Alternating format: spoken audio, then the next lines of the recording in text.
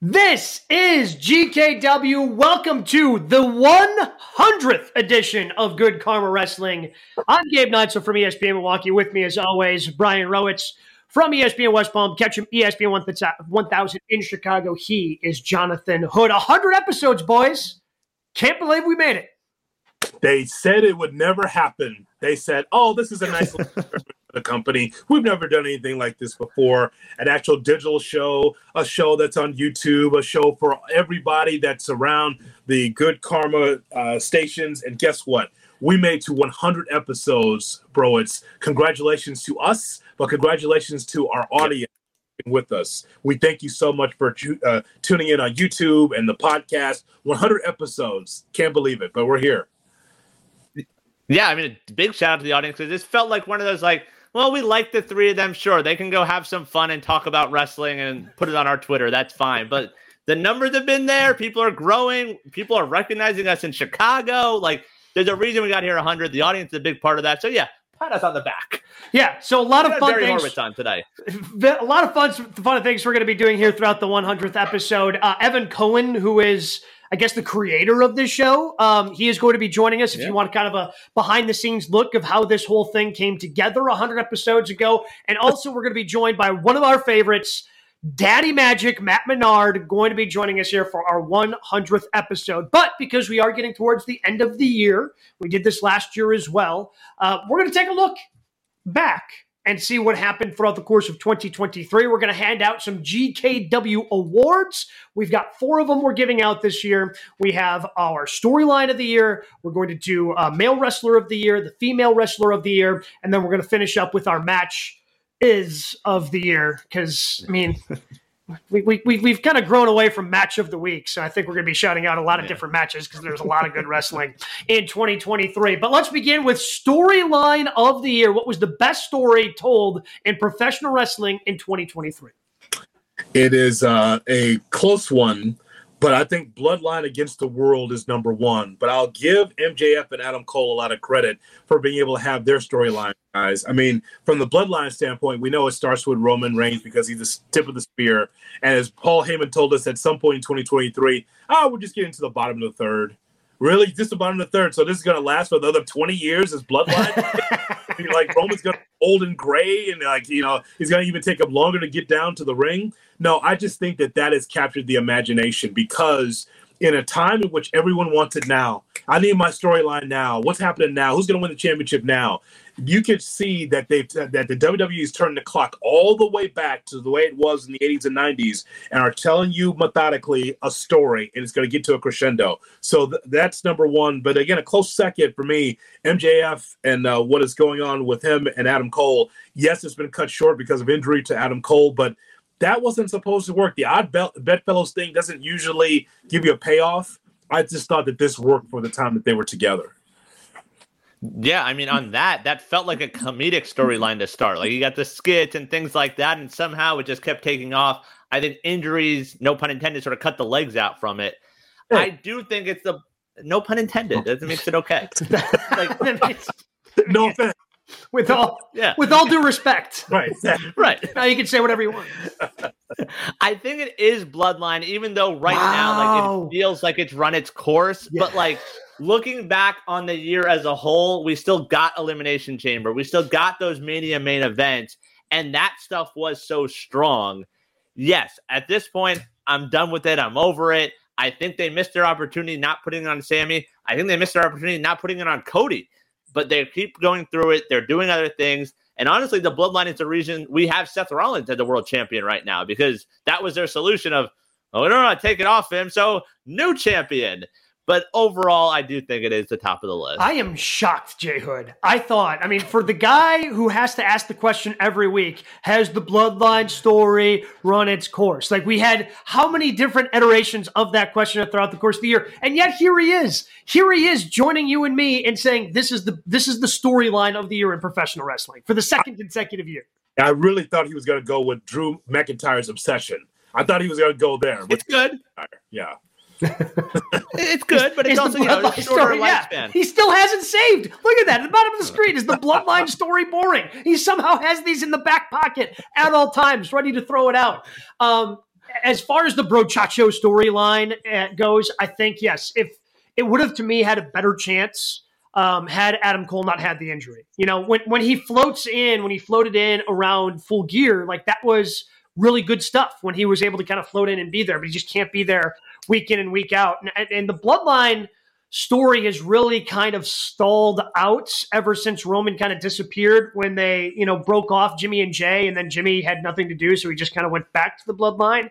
It's been stalled out. But leading up into that point, like it was still the dominant storyline in professional wrestling. You guys brought it up. You brought up, in Montreal in the Elimination Chamber and the moment that Sami just got. It was the Bloodline was in the main event of both nights of WrestleMania. You had the Bloodline Civil War storyline. You had Solo and Roman taking on Sami and KO at a pay-per-view. Like for the first Solo going over Cena.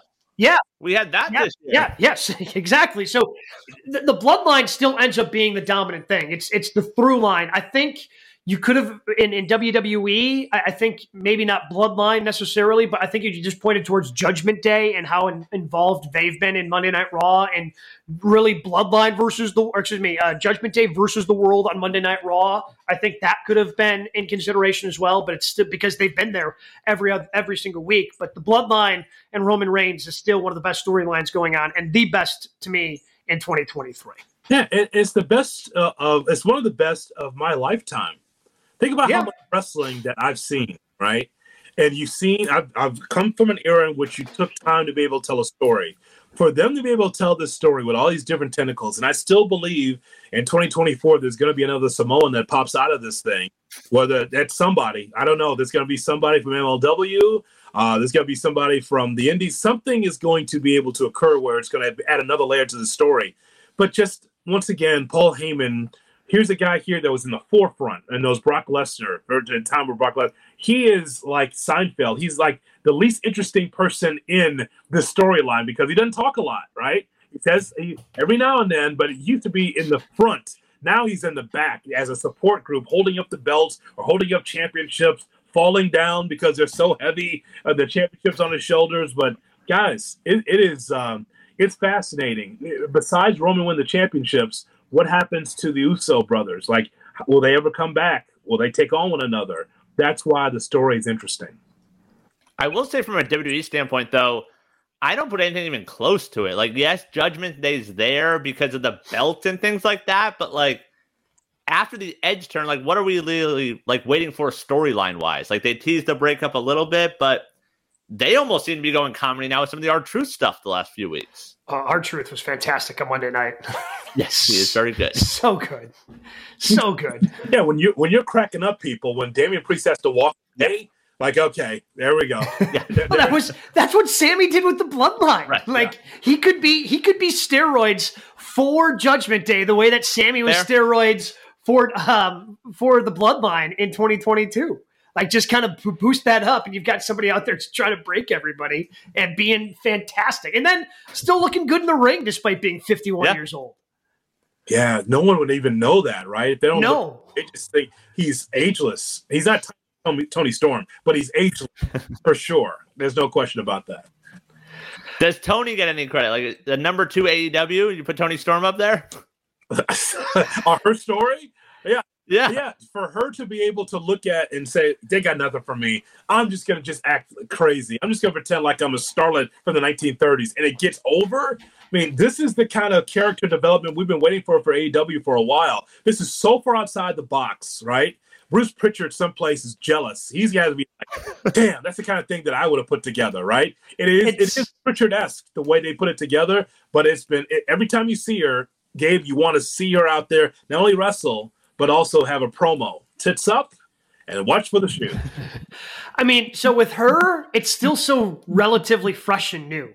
Sure. So it's, I mean, if you think about it, like CM Punk's been fired, and she started that after CM Punk got fired, right? Like, so it's still so new because when we were at All In, she had a completely different character, completely different persona. Yeah. Like, so there were so many other things going on that it's still so relatively new. I don't think I could have said storyline of the year, despite it being something that I enjoy immensely. And again, the production value that AEW's put in. So like she's doing commentary on a match. The match is in color. They cut a camera to her. It's in black and white. She's doing these facial expressions. It's fantastic.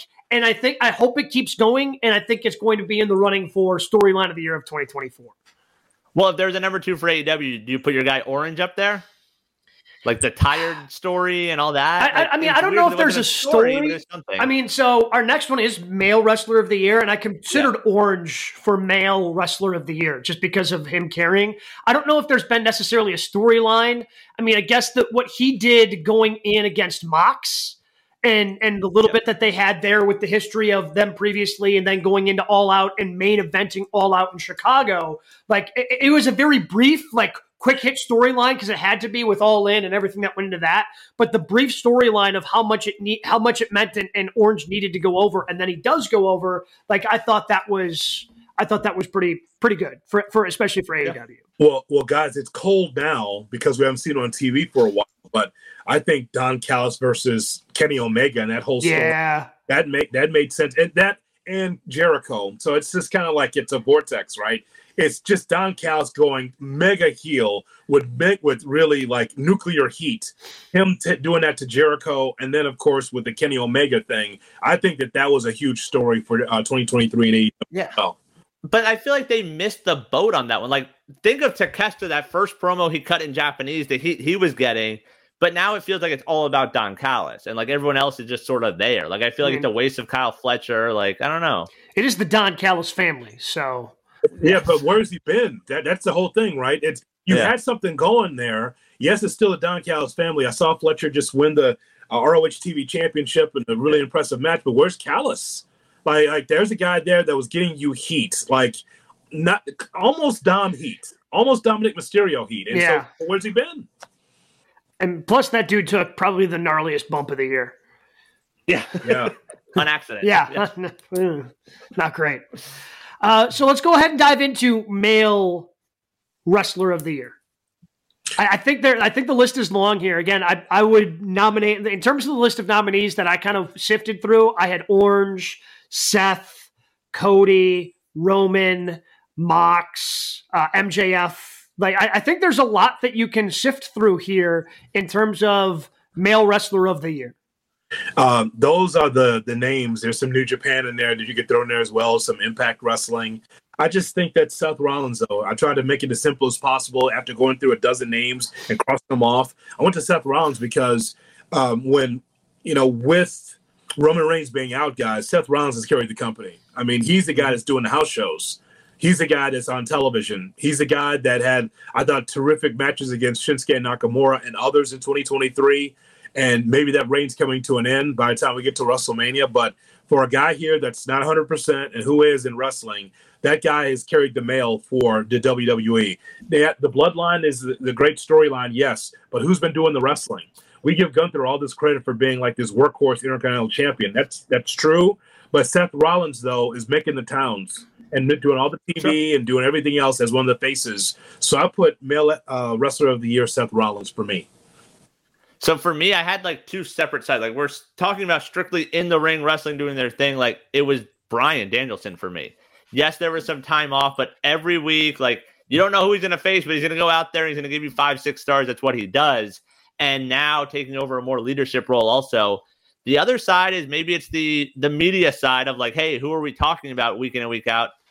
It's Punk. Mm-hmm. Like there was no bigger story in 2023 than CM Punk. The exit, the entrance, the suspension, the will he, the won't he. Like he's that guy that we're talking about. He's the LeBron. He's the Rodgers. That's CM Punk. Yeah, Punk's a great choice, and I didn't even think about it. But, I mean, Punk's one of the biggest draws still in professional wrestling today. Yeah. Like, Collision didn't start strictly because of him, but some of the thought process is, he's a big enough draw that even during college football season, like, you know, he's going to be able to pull a decent enough number in terms of the ratings. And, well, we never got to see that because he got fired before college football season really kicked off for Collision. But, yeah, I mean, Punk has dominated the headlines, whether he's been in AEW and was clearly going to be a big part of their storylines going forward as their real world's champion, and he was going to have the X on the AEW belt and doing that whole thing. And the way he's shown up in WWE, it's the only thing everybody's talking about. But I lean in the same direction as Jay Hood. Like, as much as I wanted to give it to Orange Cassidy, because the dude shows up week in, week out. He's got the KT tape on. It just felt like for 2-3 months straight, he was defending that international championship on Dynamite, and he would start, we'd hear Jefferson Starship starting off Dynamite. Like, it's just the way it did. You would have Excalibur, hey, it's Wednesday. You know what that means. And then do. All right, here we go. Orange Cassidy is going to put on a banger. And, we have a conversation coming up with Matt Menard as he's trying to figure out kind of the next step for him. Whereas Orange Cassidy, for him to go from this comedic sideshow to legitimate professional wrestler who's helping carry a company, like, that's just, man, I may be talking myself into changing and going with Orange Cassidy, because who would have thought it was possible that this guy who is too cool for school and can't even raise his full thumb up to give a thumbs up is one of the biggest wrestling stars in one of the biggest companies in the world. His transformation is spectacular. A pay-per-view in Chicago. Yeah. Like, if you would have told people when you saw him that first time, which was a lot of people's first introduction to him, he'd be main eventing a Chicago pay-per-view, that speaks a lot to what he did this year. Like, and as good as Mox has been in terms of carrying company, as good as Danielson has been, like, he's been the consistent week in, week out for AEW. As good as MJF has been, who we haven't talked about, who had a tremendous year, being the world champion all of 2023 for AEW. Like, with all those things going on, the consistent performer who was there for Rampage, for Dynamite, for Collision was Orange Cassidy for AEW. And maybe he's not the male wrestler of the year. Maybe he's just the MVP of the year, which would be a different award. Man, Cody Rhodes has to be in consideration as well, because yes, he's trying to finish the story, guys. But I think you talk about banger of matches that Cody's had. I think that he should be considered as well. I think that he's been tremendous. It's really a photo finish to try to determine who gets more cheers, Seth Rollins or Cody Rhodes. But I mean, those two definitely gets the acclaim, man. And you know who else deserves a lot? And I know, Brian, I'm surprised you didn't go this route. Sami Zayn, man.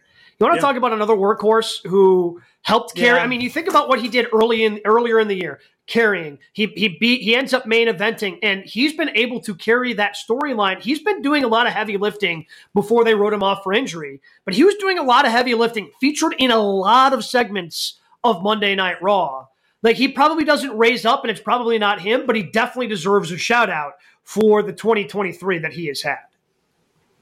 Yeah, I just feel like it was such a high point early in the year, like we talked about Elimination Chamber, that the rest sort of felt like a step down. Like, when him and KO were the tag champs, they were just holding titles. Like, there wasn't like a storyline there. So that, to me, is why I didn't really think of him. The other one, in terms of credit, Dom Dom deserves credit. Like, in 2023, heels do not get heat the way Dom Dom does. Like, we don't see people booed like that anymore. And I think he deserves credit for that. Yeah, let's give him credit, because 14, 15 months ago, we looked at him as like, what is this? Yeah. Right? Because he looked green. And in my mind's eye, when I think back, I wonder, the WWE, did they put that together? It's like, hey, we know you can go, but you got to wrestle like you're a green character.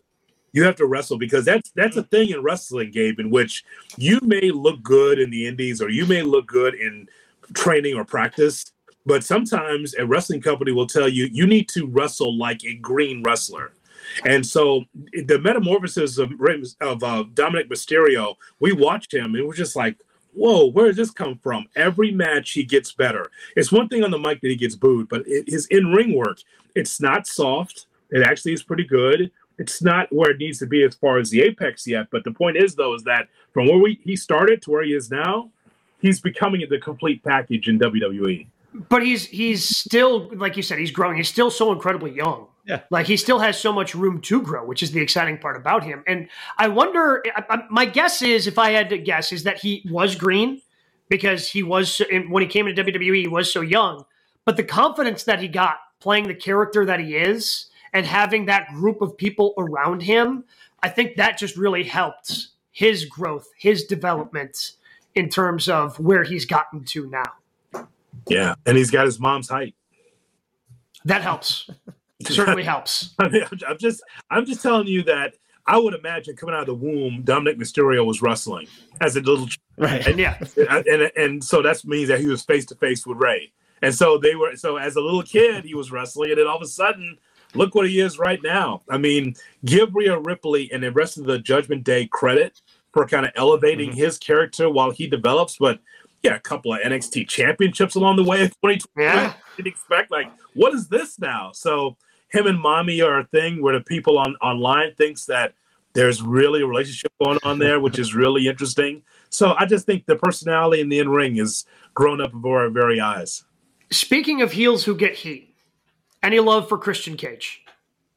Yeah, absolutely. Yeah, I didn't think about him, but that's a good one. I mean, the man says the word father, and everybody starts grasping for pearls. Like, everyone's like, where's he going with this? Like, he's doing some of... I mean, this is somebody that was introduced to AEW as a Hall of Famer, even though he's not, right? Like, but he was. I mean, he had a Hall of Fame career with the WWE. Well, he's doing the best work of his career, I think, as the father figure to all these other people. Like, and again, I just go back to the promo he cut with Adam Copeland, talking about, and Adam, I know you grew up without a father, and the way everyone's like, it was, it's just so good, the way he's been able to manipulate crowds. So Christian pretty much are doing yo daddy jokes. That's what he's doing. No, he's not doing your daddy jokes. He's doing your dead daddy jokes. I mean, right. which is like the ultimate, right? It's more. Yeah. I mean, that's what's happening. But it just see, bro. I think all three of us know this. So this is the best that Christian has been. And again, terrific in WWE. He had a solid TNA run. As a matter of fact, in the TNA run, there was Dixie Carter in the middle of the ring. I've got a big surprise for everyone. We've got a big free agent here. Ladies and gentlemen, Christian Cage. What? That's your big surprise, Christian Cage? When Ric Flair had to go to the Hall of Fame in WWE, Dixie's like, okay, we'll do a trade. And the WWE said, take whoever you like, pal, except The Undertaker. Take anything you like. Christian Cage. The whole roster. You could have The Rock. You took Christian Cage. So, but this right now is the grace that he's done, because just a little tweak, right? It's still Christian, but Christian is an a-hole, and Christian wrestles with this what is that turtleneck? A turtleneck. Yeah. Oh God, the turtleneck is just in the summer. So he's wrestling with that, right? In the summer when it's hot. And just for him to have that face of a heel, it's the best run he's had. I don't think he could do this in WWE. I don't know if they'd allow him to do it like this. But he seems like he has autonomy of his own character. He has his own little stable now. So I just think that definitely he deserves consideration, because no one gets heat like that in those ways. Talk about someone's right. Father. And I think, like your point about with Judgment Day, like the fact that so many others are getting over, like I think this is great for Nick Wayne. I think Luchasaurus, who, was more of a child-friendly cartoonish character, like I think him having this edge is good. Edge, Adam Copeland being a part of it. Like there's so many people in here that are being elevated, and that does speak to Christian.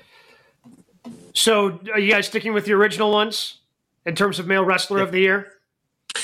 Yeah, I wrote it down in pen, so I can't erase it. Okay, now. You can't change it. I will, too, go with Seth Rollins for a lot of those same reasons, because of the way he's been carrying. But I think there are a lot of good options. Whereas when we go to female wrestler of the year, I've got one answer, and I've got one answer only. And not to say that there weren't a lot of females that had great years, because there were. But to me, there's one that rose above the rest. Because there was one that carried Monday Night Raw, was featured on Monday Night Raw, was the biggest superstar in WWE for a stretch, and that's Rhea Ripley. Like Rhea is my female wrestler of the year, because she is the leader of the Judgment. Well, we don't have leaders. Rhea is the leader of the Judgment Day. We all know it. Priest knows it. Balor knows it. Clearly, Dirty Dom knows it. I don't know if R-Truth knows it yet, but he will. She has just had a tremendous year. The match she had at WrestleMania with Charlotte Flair, just kind of really cementing her run that she's on right now with the Judgment Day.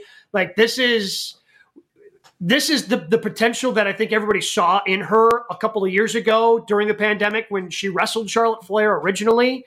It took her a while on the main roster to kind of find that footing, and now that she's found it, man, she has taken off and is undoubtedly one of the biggest stars in WWE. I want you to think about the amount of women, Broets, that are out there that are doing great things. So Rhea Ripley would be number one, but Athena is right there at number two because she's doing the best work of her career right now. Mm-hmm. And unfortunately, it's behind a pay window. WatchRH.com, but I wish people could see what she's doing because she had a banger and a main event for Final Resolution, their pay-per-view. It was an amazing match, almost 30 minutes that she had in that main event in Dallas. But this is the same 2023 that gave us Bianca Belair and Jamie Hayter and gave us, Willow Nightingale and Jordynne Grace. There's plenty and great women's wrestling. But Rhea Ripley, the way she was utilized, the way she's in that Judgment Day, and then she gives you what you want in the ring. She doesn't have a bad match. That's the other thing, too. And they keep her special, too, by the way. It's not like they're dragging her out every week and she's wrestling. You want to see her persona, but when you see her wrestle, you're like leaning in a little bit more because you want to see how good she is. She is that good. Yeah, that's the thing. I think that's why with this category, like, she is so far and above so many other people. Like you mentioned some of those names. You didn't even mention a Becky Lynch. Yeah. Tiffany Stratton had a big year. You had Trish Stratus going a good run this year. But Rhea is so far away from everyone else. Hell, even a Toni Storm that we talked about. Like, she is doing stuff that we really haven't seen a female wrestler do, especially in the WWE. Like, when we saw it with Bayley, when we saw it with Sasha, it was in NXT. Those two never got this type of moment to shine and be such a main event player on the main roster like Rhea is right now. Yeah, because typically when it's been when any one of those, like if you name any one of the four horsewomen, like it's typically like they did a little thing with Becky and Seth before they even got married, like, oh, this couples thing, but it was really confined just to the women's division. Like any one of that, it was just confined to the women's division. Where Rhea Ripley has broken out and like she's involved in how many storylines to the point where, she's the one that, as they're doing an interview, oh, is that Rhea talking to Drew McIntyre back there? Is that what's going on? Like she crosses through how many storylines does she touch right now on Monday Night Raw? Like she is just everywhere. So that's why, again, she's like the breakout star and to me the biggest female wrestler of the year. And I think the biggest almost success story of the Triple H era, because I don't see this happening under Vince. Like, you could do Judgment Day under Vince, but there's a leader, and it's Finn, and it's Damian Priest. Like, I don't know if we would have seen this exact way played out if it's Vince running things. Yeah, I think that's true. And just the amount of women that have been able to get the job done in 2023 and that's entertained us. Listen, I know that there's just one feed on X, on Twitter, where they count how many minutes women had actually been in the ring. And, more times than not, it's either AEW or WWE. But we got to give some of the women in AEW a lot of credit. Like, Ring of Honor aside with Athena, I was a big fan of what Willow Nightingale did, not only in AEW, but also in New Japan, because she won the championship, even though don't think that was the finish against Mercedes Moné in Long Beach. I don't think that was because it surprised the shit out of Willow. She's just like, she can't go. I'm gonna win this thing. It's gonna piss people off. Oh no! So just that. And Julia Hart Hart, yes, 100%. Not even 25 yet, and she's doing some great work. And one of our guests, Sky Blue, one of the guests that we had, Sky Blue, has done some great work. So women's wrestling is in a great spot, but Rhea Ripley is what you got to reach. That's what you want to reach. Like, you may not reach the size, but you can reach at least the personality and the appeal, if nothing else. Julia Hart has so much potential, and I loved her portion of the press conference after Full Gear, after she won the TBS championship, where she was just like so honest, like she wasn't doing that in character where she was talking about the cheerleader gimmick and she was like, man, Yeah, I mean, I was doing it, but I wasn't confident doing it. I had no idea. And then, this thing comes along and, she would get back to the curtain and like everybody would have like almost pity on her. Like, oh, it's okay. You're going to figure it out. And now she's gotten to a point where she has that confidence and everybody's telling her what a good job she's done. So for her to have that mid-card title, like it just gives you that peek into the window of the future that she still has being so young. I am really excited about her future in AEW. Well, yeah, it's cool to see that transformation, especially like when we're talking about Rhea. They always show that picture of her in the Mae Young Classic where it's like, how is this the same person? Like blonde hair Rhea, like smiley. It's like, I don't understand here. So like Julia Hart, you put the cheerleader next to where she is now. It's like, oh, okay. But that's the thing. Like she's still smiling but it's like a vicious smile. It's like a mischievous smile. Like if you're on the other end, you're like, I don't want you smiling at me right now because something bad's about to happen to me. Smile that Rhea Ripley does. They were calling Rhea Ripley Little Charlotte because they thought this is the replica of Charlotte Flair when she first came out. I told you guys the story over and over again. I saw her on NXT UK, and I'm like, who is this? Like her the size, the way she went around the ring. I'm like, I know they're keeping her quiet. She's at NXT UK. No one knows. I'm watching it. No one knows how good she can be. And then look at her now. She's the number one women's wrestler in the world. Okay, by the way, for those of you going to troll us on social media, Julia in Stardom and also Tam Nakano from Stardom, they're very good too, okay? Yeah. All right? So before that tweet comes, you didn't say anything about Julia, well, let her come to America. How about that? Yeah. I think, again, if women get time in AEW, I think they've got a deep enough roster, and I think that's something I'm hoping I see more of in 2024. Is them getting more of a chance. You've got 5 hours of television every week. I think there's an opportunity to showcase a lot of them. Again, the fact that Britt Baker is nowhere near this conversation this year has got to be a little bit disappointing because I think she's one of the more entertaining people anytime that I see her on television. So I think that's a disappointing thing, despite all these good things that are happening in terms of Toni Storm and the kind of the stuff that Saraya has been able to do this year. And it's leaving me wanting a little bit more on AEW.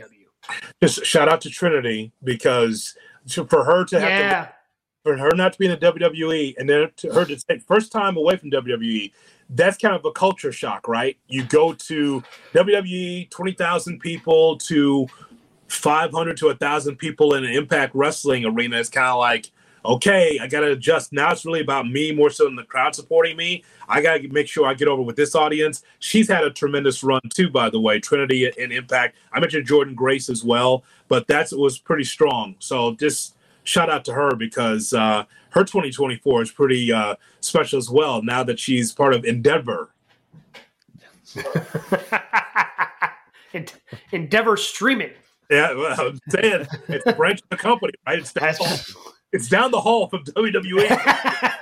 Pretty interesting times, isn't it? This is why still connected.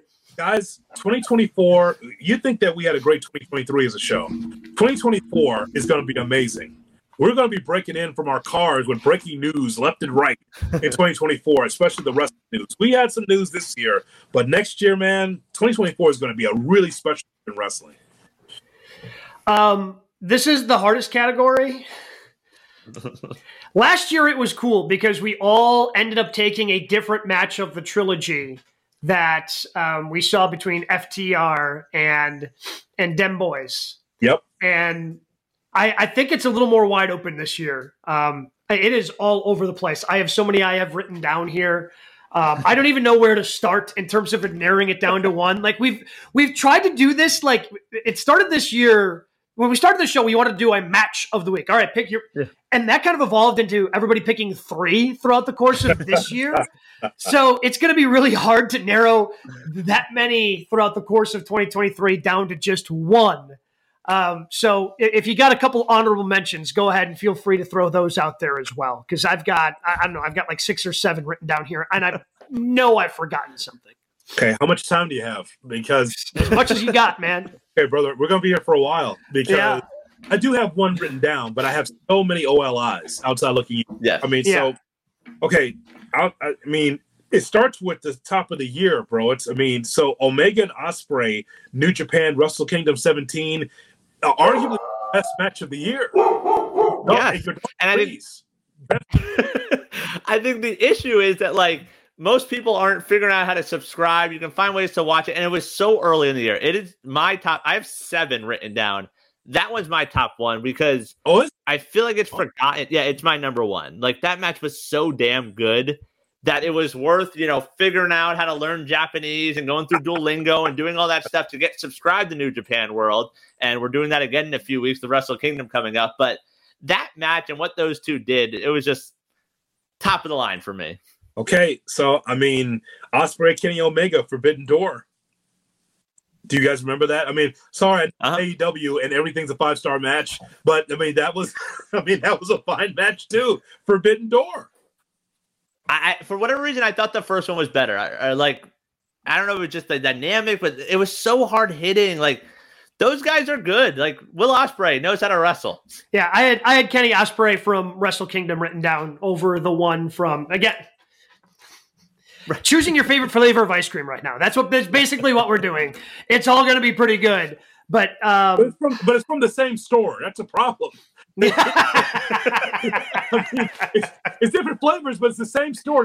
There's other ice cream shops. That's the problem. Like, we keep going to the same place for the same ice cream. That's the problem. Yeah, that's fair.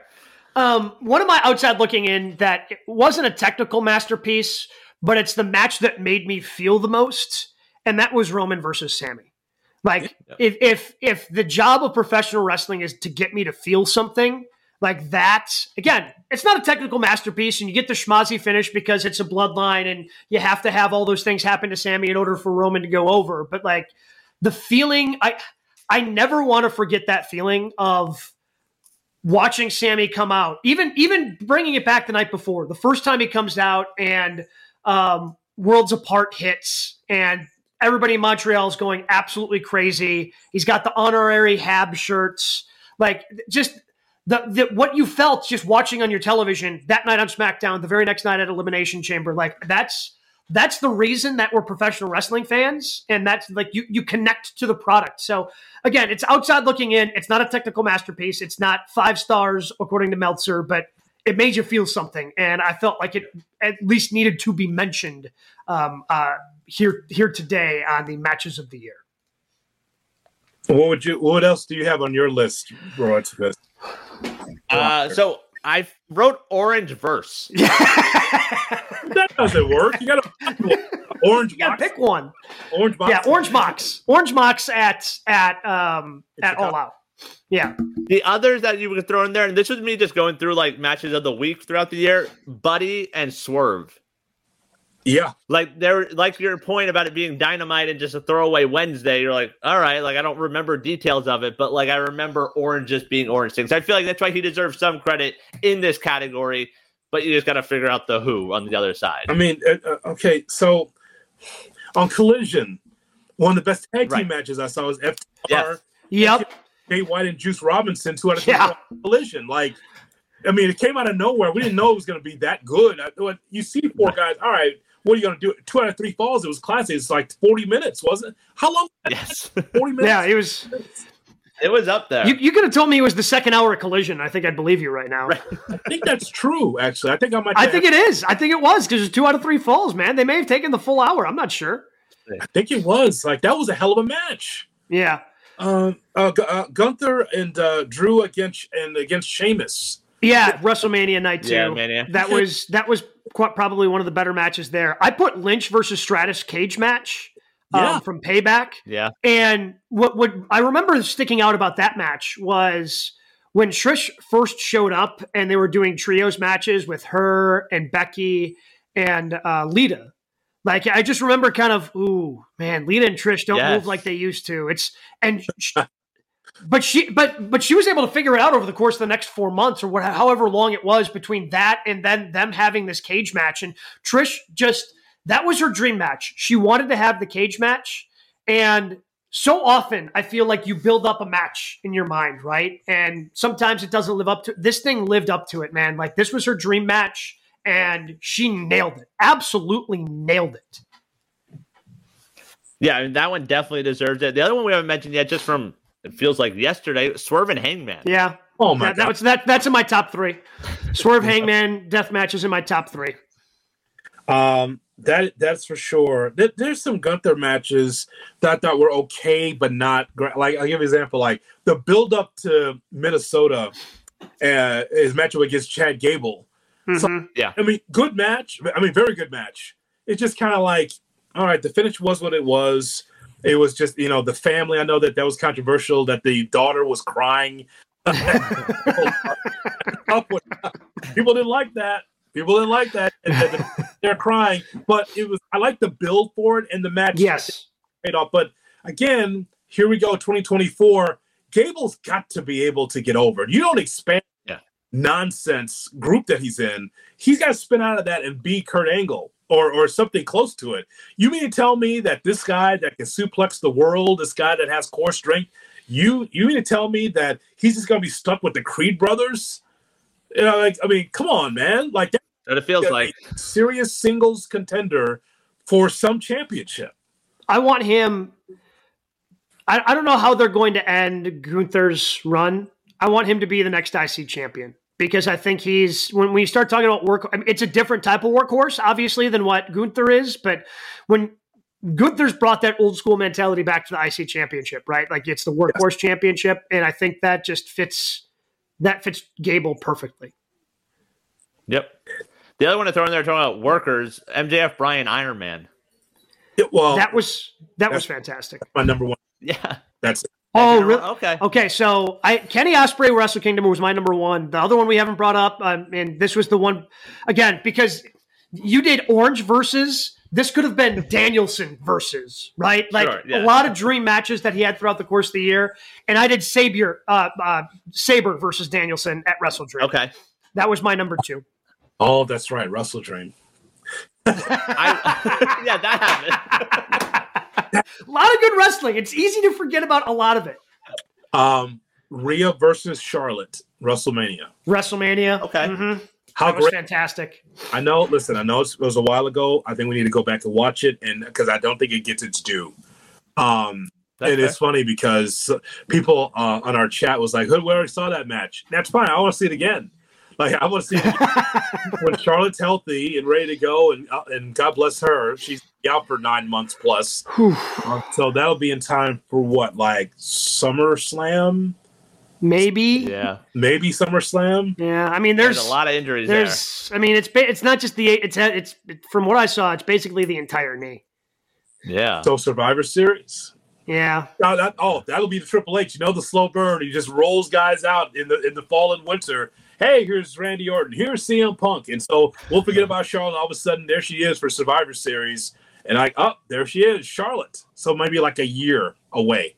Yeah. The other one, I'm shocked, not on Gabe's list. Bad Bunny in Puerto Rico. Yeah, Bad Bunny in Puerto Rico. You want to talk about feeling things? That'll make you feel alive. That reception, I thought about putting Bad Bunny in there as like male wrestler of the year, even though he only had one match. I thought about trying to sneak it in there, see if you guys would notice.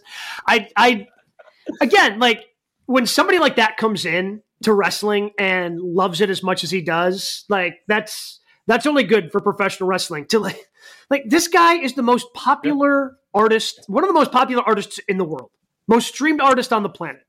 And here he is putting his body on the line in a street fight because he loves pro wrestling. Like it just kind of shows like how cool professional wrestling can be. And again, having an entire island behind you as you're making your entrance, like it's that whole match was, that was the street match of the year, the street fight of the year, without a doubt. I think about that entrance once a week. Oh yeah.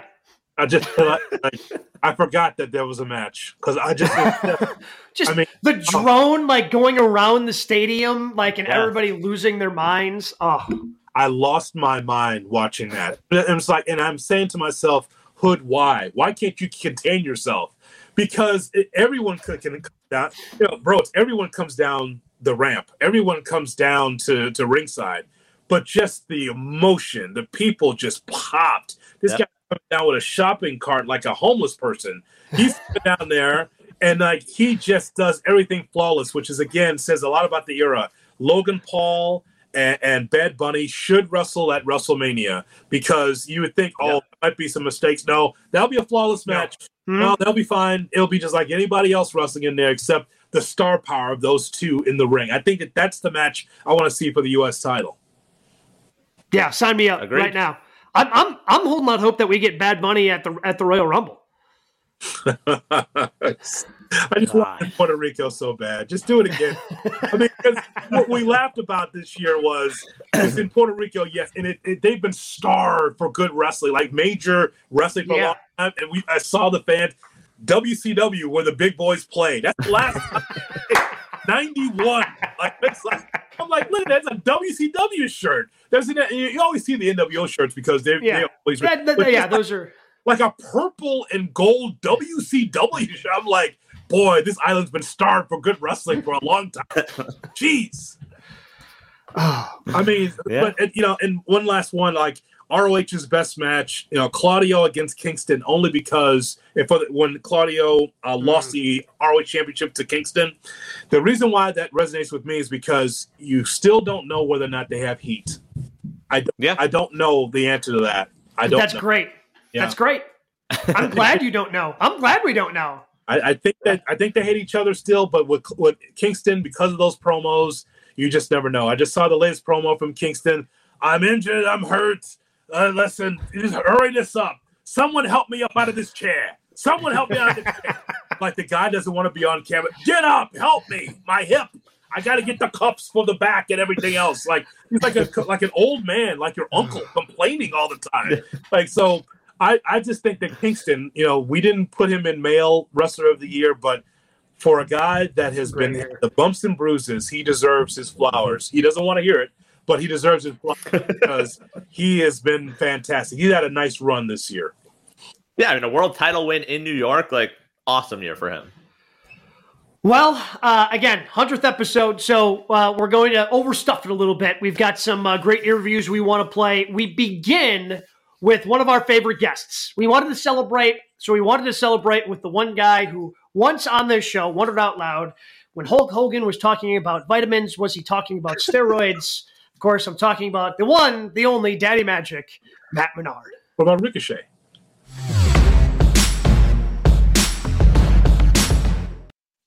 This is our 100th episode of Good Karma Wrestling. We are so glad that you're with us here. 100 episodes.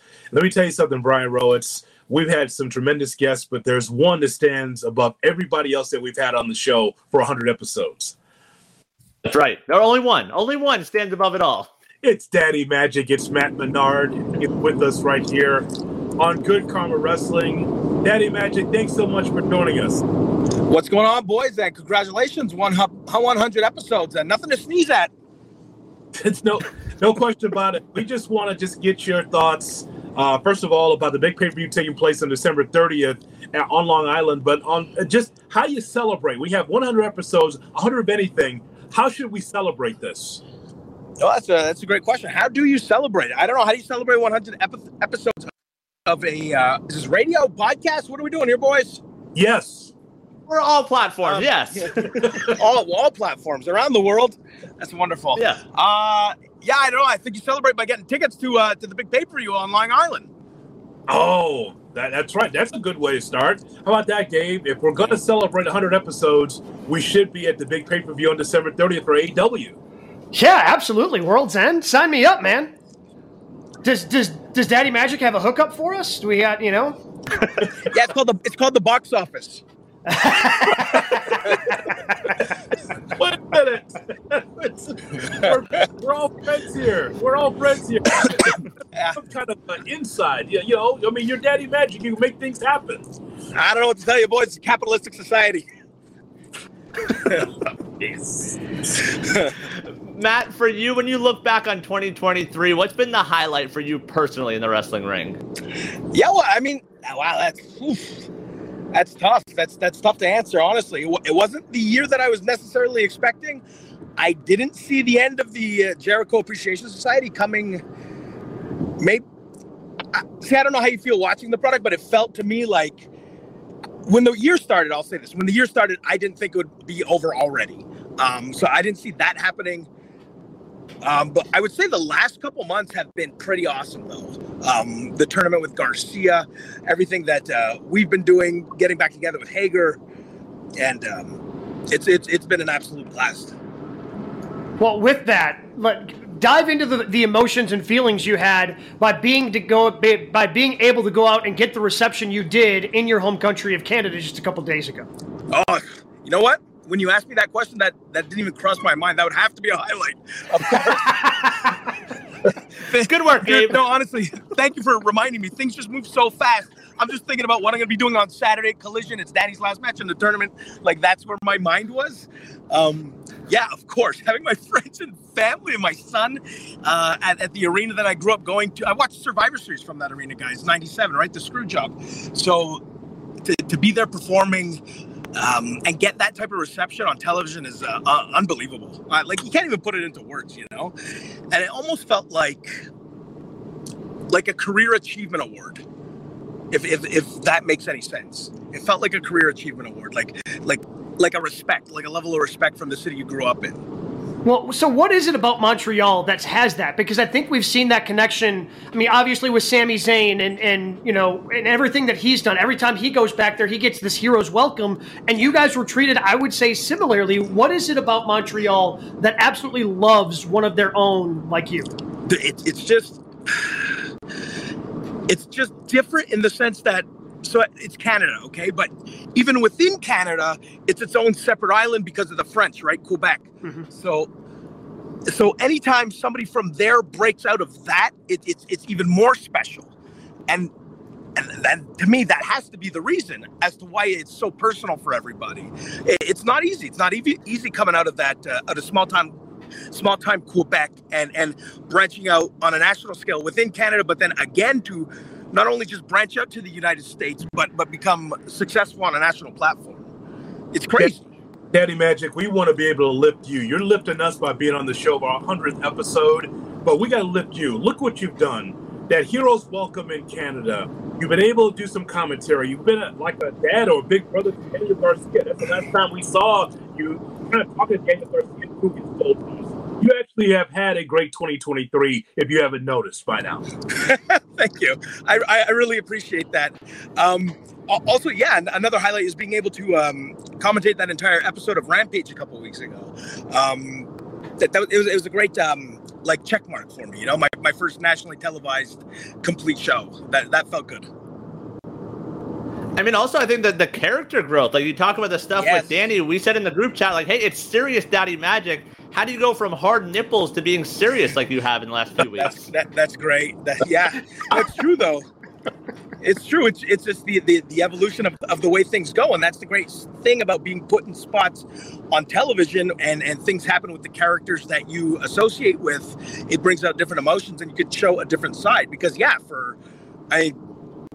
the majority of my AEW run, I've just been this wacky, zany guy. And then things happen to that wacky, zany guy and he reacts differently. It's been great to be able to showcase that a little bit. What is the schedule like now with the addition of Collision? I mean, does that extend the schedule, trying to figure out how that all works out? I know up in Canada, they did the Cape. That's always, got to be tough when they do the taping for the Saturday show on Tuesday before the Wednesday and Friday show and all that sort of thing. But with the addition of another show, has that made the life on the road any more hectic for you? Yeah, definitely. Typically, they like to keep people... If you're a Saturday guy, you're a Saturday guy. If you're a Wednesday guy, you're a Wednesday guy. So it doesn't mix up too much. But for me, at least the last month, I've been doing both every single week. I was just thinking about it before. Like, how much time have I actually spent at home? The last... I started with Sammy Guevara, okay? Because I was telling him I'm on the way to the airport right now. And he goes, oh, I thought you were a day of guy. Meaning you fly in the day of the show, come home the next day, right? But I'm flying in the day before because just the schedule, Oklahoma City is weird to get to. So typically, because of the two shows, I do just go the day of just to save some time and maximize the time at home, right? Because otherwise I would just have Monday as a day off and that would be it. AEW World's End taking place on December 30th at the Nassau Veterans Memorial Coliseum on Long Island, 7 o'clock Eastern. It's going to be on pay-per-view. It's the last pay-per-view for AEW for 2023. Make sure that you get a chance to see what happens. There's so much going on. I want to ask you about Daniel Garcia, though, because You were there side by side, interrupting his promo just to tell him, hey, I'm going to hold my tongue. I don't know what to say. So what happens with Daniel Garcia? He's pretty much out of the tournament, but he has one match left. So what can we expect from that match? From Daniel Garcia. Yeah. I mean, I'm interested to see how he reacts, right? Like, it's an opportunity to play spoiler. It's like a team, in the NFL season that's eliminated from playoff contention, and you're kind of fighting. The players are still fighting for their jobs next season. So that's kind of what I want to see from Daniel. What's he going to show to the matchmakers at AEW? What's he bringing to the table? Is he a guy who's going to quit and take a knee, so to speak, on this match because it doesn't count really for anything in this tournament? And as a man, I want to see how he handles that. For you, we spent some time looking back on the year, some of our favorite matches. And with AEW matches, there are plenty to choose from. I feel like every week you can say, oh, this might be match of the year. What are some of your favorites watching this year, being in the back as a fan of wrestling, some of the matches you've seen this year? You really put me on the spot there, boys. I mean, come on. Is he going to remember something? He didn't remember that he got a Hero's Welcome in Canada. We're expecting him to remember big matches? I'm half asleep. The CTE Orange Cassidy versus someone. You can just say that. You're good. That's lovely. I love. There's a great blood and guts match. I love the blood and guts match. Yeah. That's a good one. Very good. Very good. What are goals now for you going forward? I know we've talked to you, when Jericho Appreciation Society was going on, you talked about how much of a dream come true that was, working with, again, a Canadian, somebody, one of your countrymen and a hero there. And now that group is dissolved and you're starting to evolve the character, what do you think some of your goals for 2024 are? Yeah. I don't really know where the Daddy, what is the path for Daddy Magic moving forward? And I have to figure that out, like a specific goal and path. And it's something that I'm thinking about every day. So I can't really give you a specific answer because I haven't figured it out exactly. I have to see where all the chips lay in the next couple of weeks here and go on from there, because everybody kind of has their own side story going on here. Like, Garcia's in the tournament that's going to be coming to an end. Angelo Parker is chasing a lady. Jake is obsessed with a hat. A lot of things are going on, and I'm gonna be perfectly honest with you. This is an honest answer. I don't know if I want to be a part of that. Okay, so we're gonna figure things out. Okay, so let Good Karma Wrestling help you then. If you figure things out, let's see if we can help you. Please. Our idea is Daddy Magic everywhere. You're popping up on all the shows, commentator, promo, match, Ring of Honor. You're everywhere. So the whole thing is that we got to get you everywhere, especially in the commentary booth, because it's more of your personality. We got to expand the brand of Daddy Magic. So that's what I'm saying. So your pitch to Tony Khan is Daddy Magic everywhere, because that's what we want as Matt Menard fans. That sounds great to me, guys. You can let the okay. Say it again. I'm sorry. Let's break it up. I think that was too strong for him, guys. I think it was. Hey, look, more Daddy Magic is exactly what everybody needs, and I'm the guy that went out and bought the Daddy Magic T-shirt after we had him on last time. Like, I'm all in on Daddy Magic. I think everybody else should be all in on Daddy Magic. I think Daddy Magic everywhere. He should keep doing commentary. I think that you pop up on promos. He should just find his way on ROH TV as well, because that personality, a guy like that, should be everywhere on AEW television. So we hope the best for him in 2024, because he's one of our best guests that we had this year. Always love talking with Matt Menard. Always a pleasure to catch up with him. And I've got a funny feeling he's going to be back on the program in 2024. I'm hoping for big things for him. I know he was talking about trying to figure out kind of reinventing what he looks like. And I think we're starting to slowly see some of that, him being serious in the exchange in the recent promo he had with Daniel Garcia. I'm hoping for big things for our guy, Daddy Magic, in 2024. Yeah, and we're looking forward to AEW World's End taking place on Long Island, Nassau Coliseum, an old wrestling venue on that Saturday night. And I think the reason why that Matt Menard, didn't know exactly what his lot in life is for 2024, the office hasn't told him yet. Right. I think that's the answer. He's like the most honest person we have on the show, too. I love how Guys, I don't know. Have you gotten an email, by the way, from PR yet to edit like we had last? Not yet. we won't get into what we had to edit out with Matt Menard the first time around. We won't get into that. Bro, do me a favor. He said something about 24. Could you just take that out, please? Thank you very much. Thanks. Have a good New Year. What a guy, Daddy Magic. We are now going to open up the door, kind of open up the curtain a little bit, give you some behind the scenes look of how this show came about with the vice president of content with Good Karma Brands, Evan Cohen. Maybe you recognize him from Unsportsmanlike on ESPN Radio, as we caught up with him earlier this week.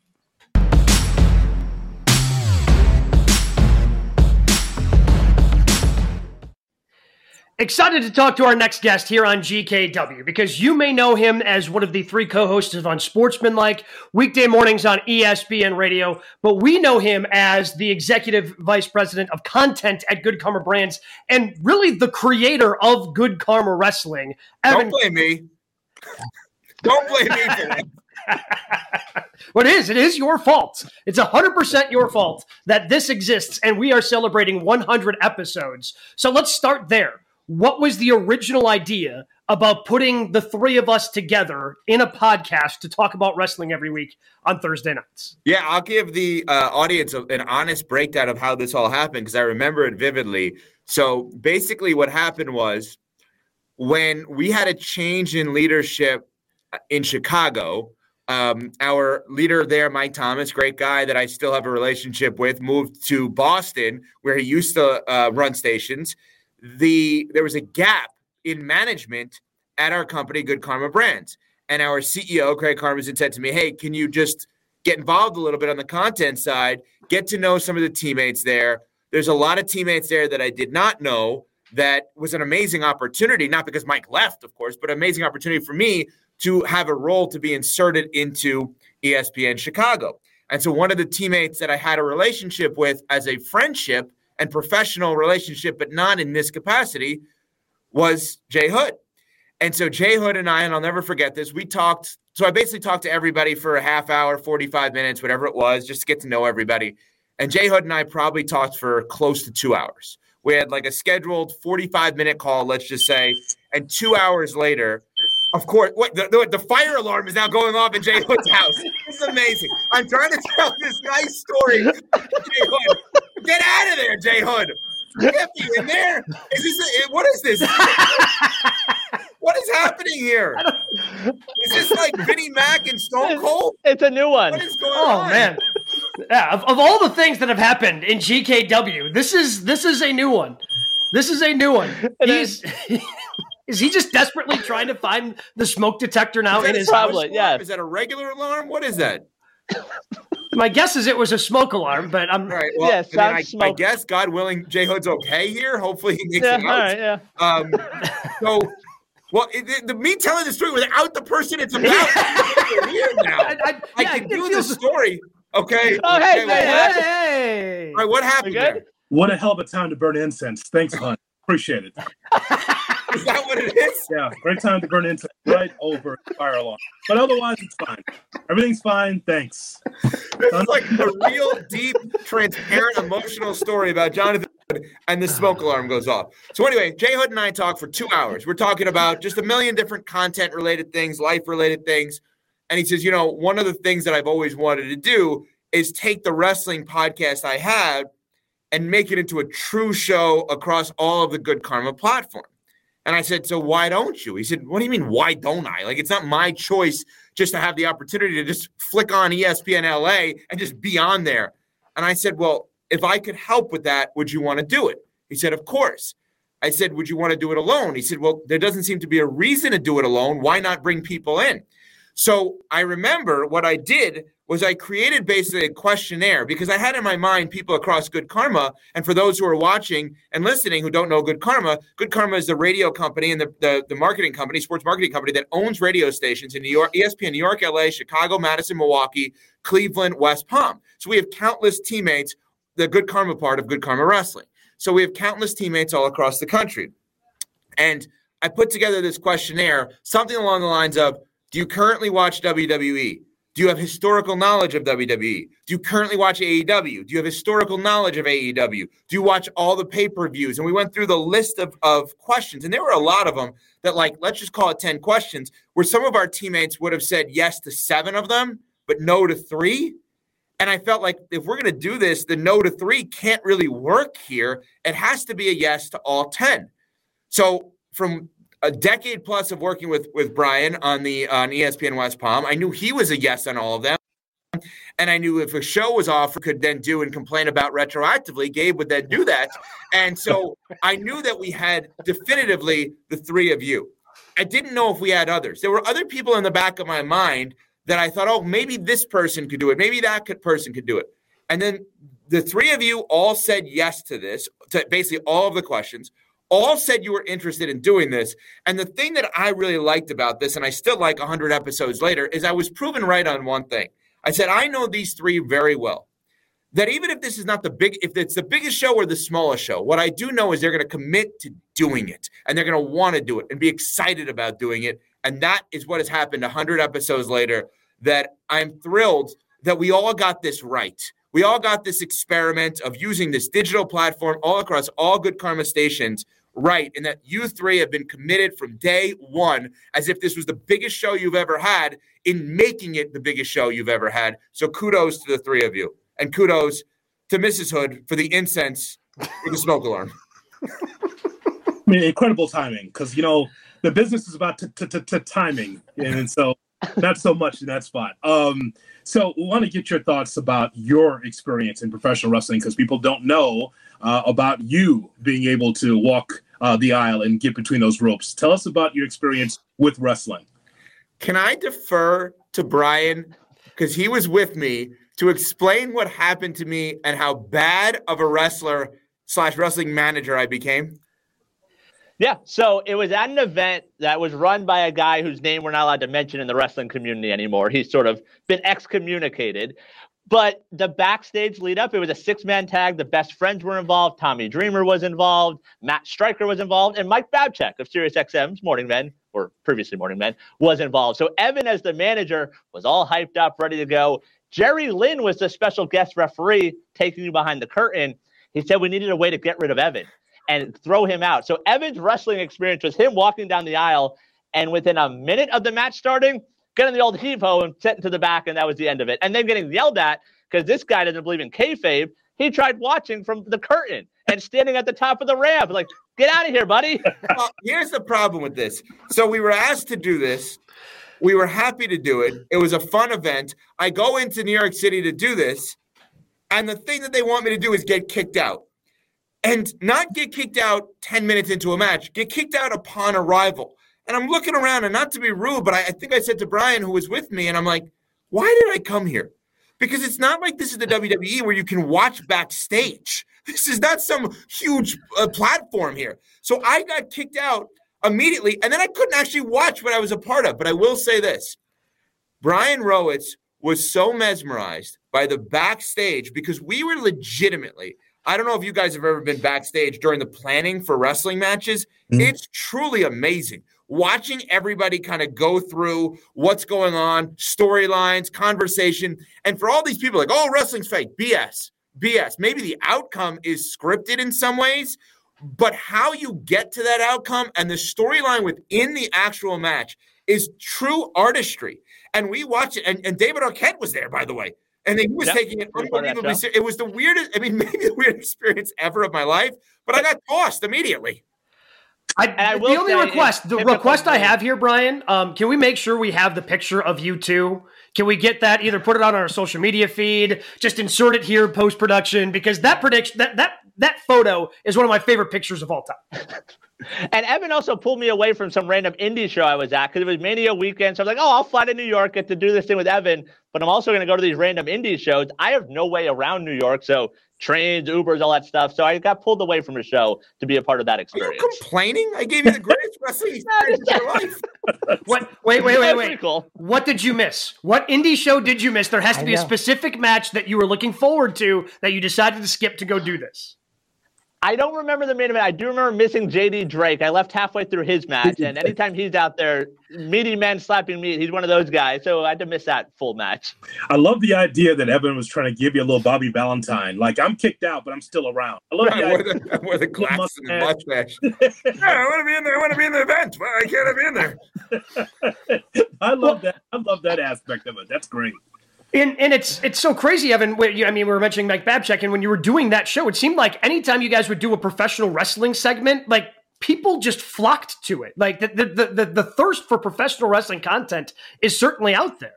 Oh, no question. And even, so that show was 12 years. I was unbelievably fortunate enough to be a part of it. And since being a part of Unsportsmanlike on ESPN Radio, Pat Costello, one of our producers, is an obsessive wrestling fan also. I think, Jay Hood, you've been on his podcast is maybe a little one as well. He did for a while. I think you were a guest on it. But we learned that across Pat's whole apartment, he has tons of wrestling gear and little figurines, and that he's really into it. And the moment we reveal that on the show, again, it's the same thing. People light up with that. We've talked about a lot of things internally in our company about history has an echo. Right? We've talked about that a lot in content world. Like if you bring up nostalgia, people get into it. 1980s wrestling, unbelievable. 90s wrestling, unbelievable. Any walk of life, you go to a dinner party and you randomly bring up 90s wrestling, people would be into it. It's that kind of thing that it's so universally appealing for so many people. So we got to ask you about that with Pat, because the three of us were actually in the same room at the same time. That's one of the best moments of Good Karma Wrestling, that we are at StarCast in suburban Chicago to be able to do several shows, providing content, and some breaking news came out of that because CM Punk got fired that weekend. So that was a great weekend for Good Karma Wrestling. We had CM Punk on, right, Brian? We did. We got him basically telling us to F off over the phone. It was about 30 seconds, but Dean Thomas, a respected MMA analyst, was in the gym with him and handed the phone to him. He said bye, and that was it. Yeah. Huge get by me. Yeah. Typical Chicago. I can't be surprised at that. Typical Chicago. But so I got to ask you about these figurines, though. I mean, so we saw figurines. We're at StarCast. We saw guys walking around with championship belts. How do you feel about that, Evan, as an adult? Should you have wrestling figures? Should you walk around with championship belts as an adult? Fully formed adult, of course. Yeah. I think if you're looking to have a significant other, no. I think once you have a significant other, yes. I'm all about honesty and transparency. Mm-hmm. I think those are the kind of things you hold back until after you have that significant other, regardless of gender. I don't give a crap about who you love and who you marry. I just think the facts. Maybe when she or he is, or that person is your person, maybe then you bring it up. Like, I know Brian's wife pretty well. She's known him for a long period of time. She's fully aware of his patheticness. Loving wrestling is not pathetic. No argument. Loving wrestling is not pathetic. The financial commitment he has made to loving wrestling without wrestling financially committing back to him, little pathetic. No argument. Yeah, it is what it is. I did ask Gabe because I didn't know if Gabe wanted to. I was going to offer to buy him a championship belt, and he's like, nah. I said, okay, well, all three of us are not belt marks then. Okay, we're not going to walk around this hotel with a belt as if we're champions. So we're all good there. I will tell you, the president and CEO of our company, Steve Palatino and Craig Karmazin, and I, when we used to go to the Final Four, we would wear jumpsuits to the Final Four for all 3 days of the Final Four that we were there, because we wanted people to think we were coaches, because the coaches only wore the jumpsuits. So I guess I can't even knock that. And I said, like, oh, yeah, we're from Yeshiva. It's the best. Wait, so they were just like nondescript jumpsuits? Did they have logos on them? Like, did you ever go as far to pretend to be from like Kansas? No, I bought new Jumpman ones every single year, Gabe. Literally, I have Jumpman jumpsuit every single year. Yes, because that to toot our own horn a little bit more. Yeah.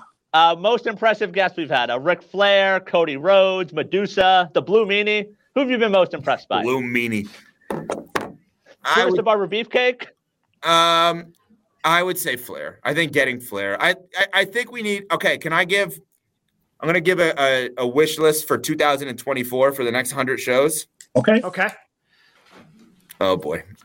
Here we go. Yellow pad. I want the heart. We're taking notes. Taking notes. Kid. I want the Heartbreak Kid. Oh, Sean. Yeah, that's possible. HBK. That's who I want on. Okay. That's easy. Mr. Ed, he's willing to promote anything lately. Sean will do it. Yeah, that's fair. I'm in. Let's do it. All right. Well, listen, I have to go. I want to take up too much more of your time, but here's what I want to say. In all seriousness, the GKW fandom has been great. The GKW, the media that you guys have garnered has been amazing. And I couldn't be more happy for the three of you and doing what you've done. Congratulations on 100 episodes. And I'm not surprised in any way, shape, or form. I knew that you guys would commit to it. I know you have gear that Jay Hood has paid for himself, I think. So congratulations. Here's to 100 more. And on to GKW. Evan, we certainly appreciate the time.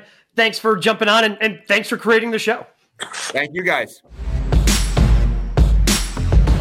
A big thank you to Evan Cohen, to Craig Karmazin. 100 episodes, boys.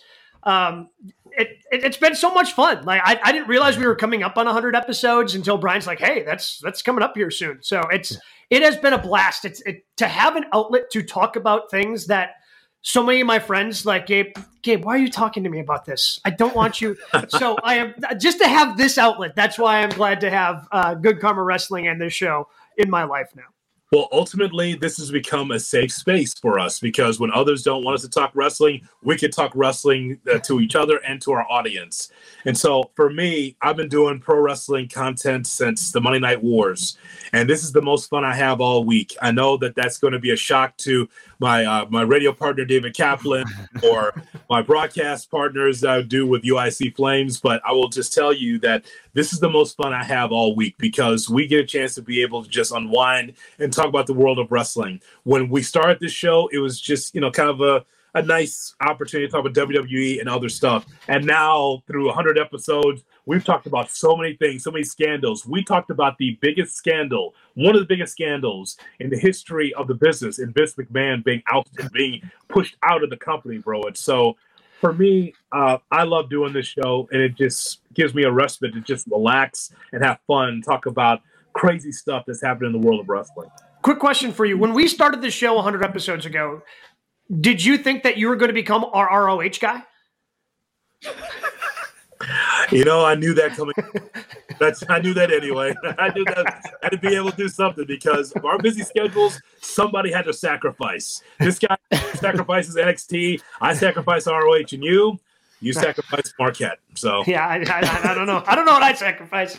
I don't know what I'm gravitating towards, but we'll figure it out. So but still so many cool moments, like the guests, like, next week we'll play a lot of the best of 2023, but some of the people that have given us their time and like as honest they are, StarCast opening their doors to us and, sitting down with some of those really guests. Cool. Like, I feel like the Blue Meanie could do another 2 hours with us if we wanted to talk Eagles football right now. So it's cool to see all these things happen in 100 episodes. Yeah. And we're just grateful to the audience because again, just to be able to get on YouTube and to grow our YouTube. And we thank you for watching on YouTube for our podcast. You guys have been there for a long time for us on the podcast. And then of course our channels, our stations around Good Karma. I mean, it took us a while to get on Land on Demand in Cleveland, and it's actually one of our biggest cities now, right? Nobody wants to see us in Cleveland. Nobody cares in Cleveland. Cleveland's a huge wrestling city. LA, New York, big wrestling cities. Milwaukee, Chicago, West Madison, a big wrestling company. So, we have all of our cities that we're on and all the points in between. We thank you for supporting us through 100 episodes of Good Karma Wrestling. Here's to 100 more, guys. Our best of a lot of those interviews that Brian was just referencing. We will play those next week, and we'll be back. Can't wait for 2024. 2023 was big, but pro wrestling just keeps getting better. This has been GKW.